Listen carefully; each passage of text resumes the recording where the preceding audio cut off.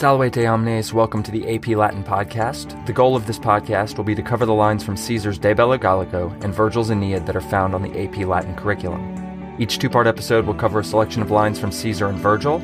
I will present the Latin and English of the text, providing relevant clarification, background, and cultural information that will help put the readings in their proper context. I encourage you to read along with me as you listen to the Latin and to use the English as a way to check your understanding, rather than relying on the English for understanding. Each episode will conclude with some essential questions to consider as you process through the meaning of the text. Parati, eamus. AP Latin Podcast, Episode 12a, De Bello Gallico, Book 5, Chapters 28 and 29. In this episode, you will learn that even if most people don't agree with you, the way to win any argument is with fear and yelling. A quick note about the passage before we start the Latin. As with the previous episode, this selection will relate arguments in indirect statement.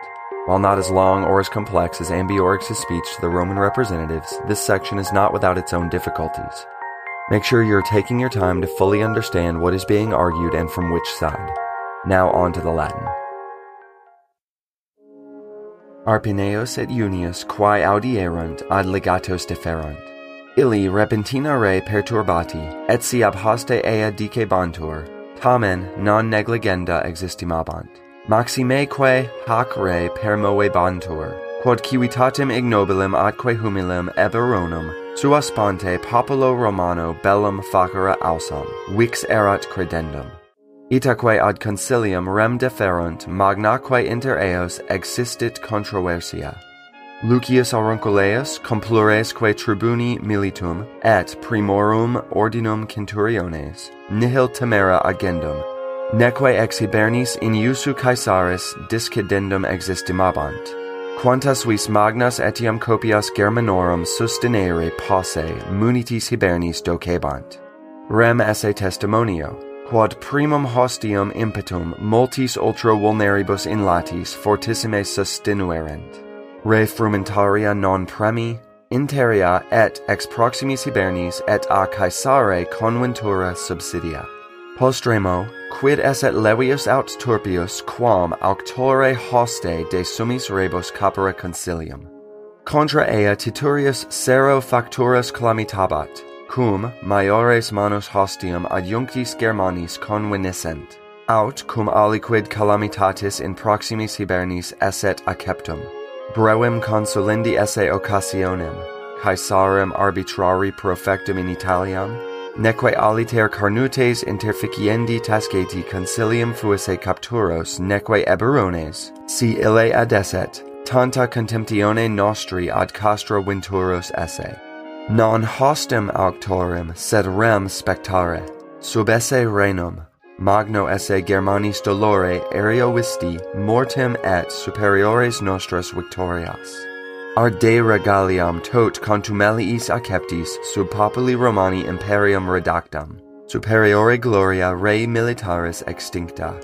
Postremo quis hoc sibi persuaderet, sine certa re ambiorigem ad eos modi concilium descendisse, suam sententiam in utramque partem esse tutam, si nihil esset durius nullo cum periculo ad proximam legionem perventuros.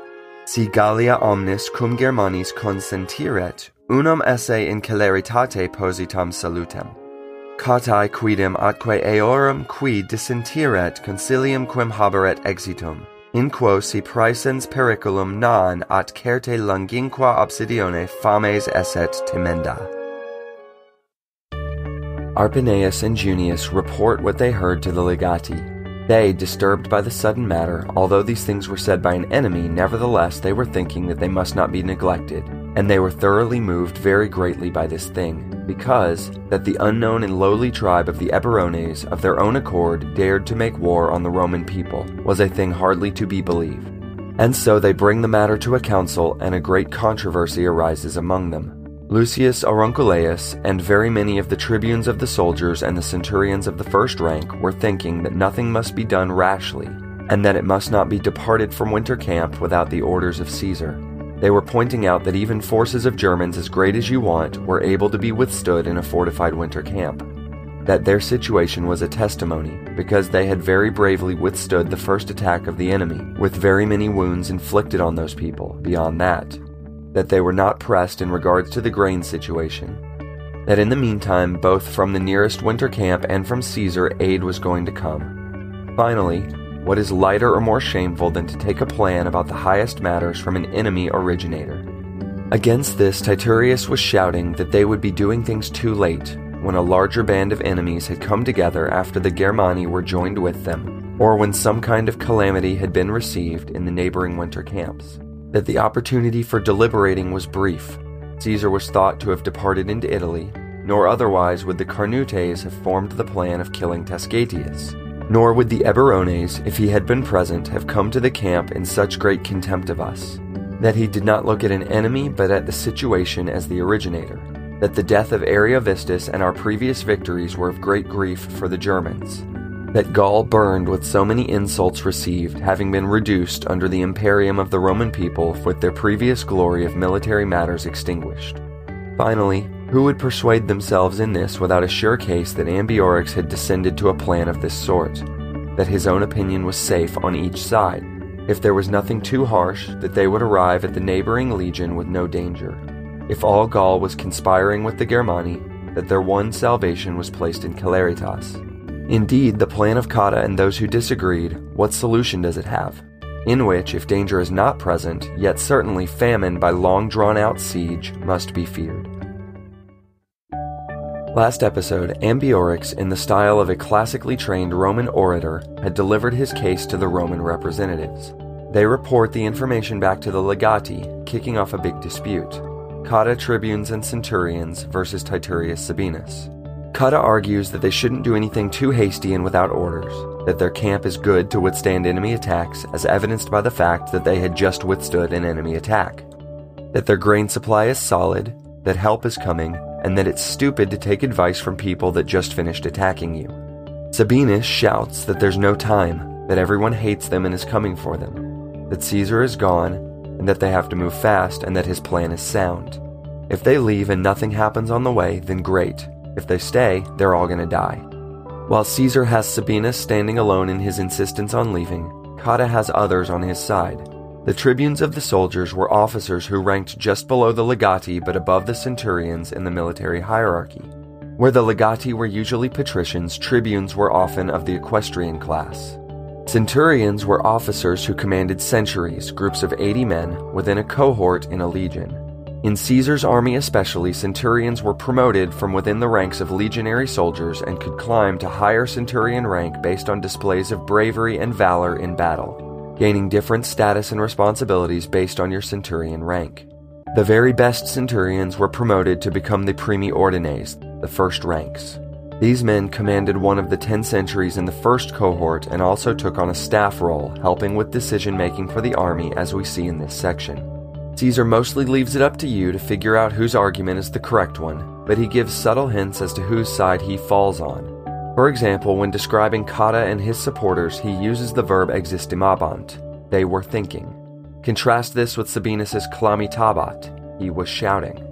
Through this, you are meant to understand that Cotta and his side are using their minds and evidence to arrive at a decision where Sabinus is being ruled by emotion and acting out of fear.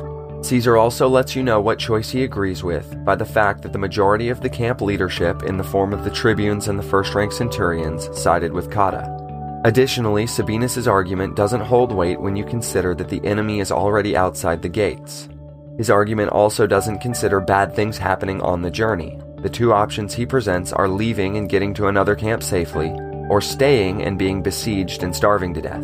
He doesn't mention the looming third option, of setting out and being ambushed by the Gauls because the Gauls are lying to them. Caesar was famous for being able to move large armies long distances at great speed.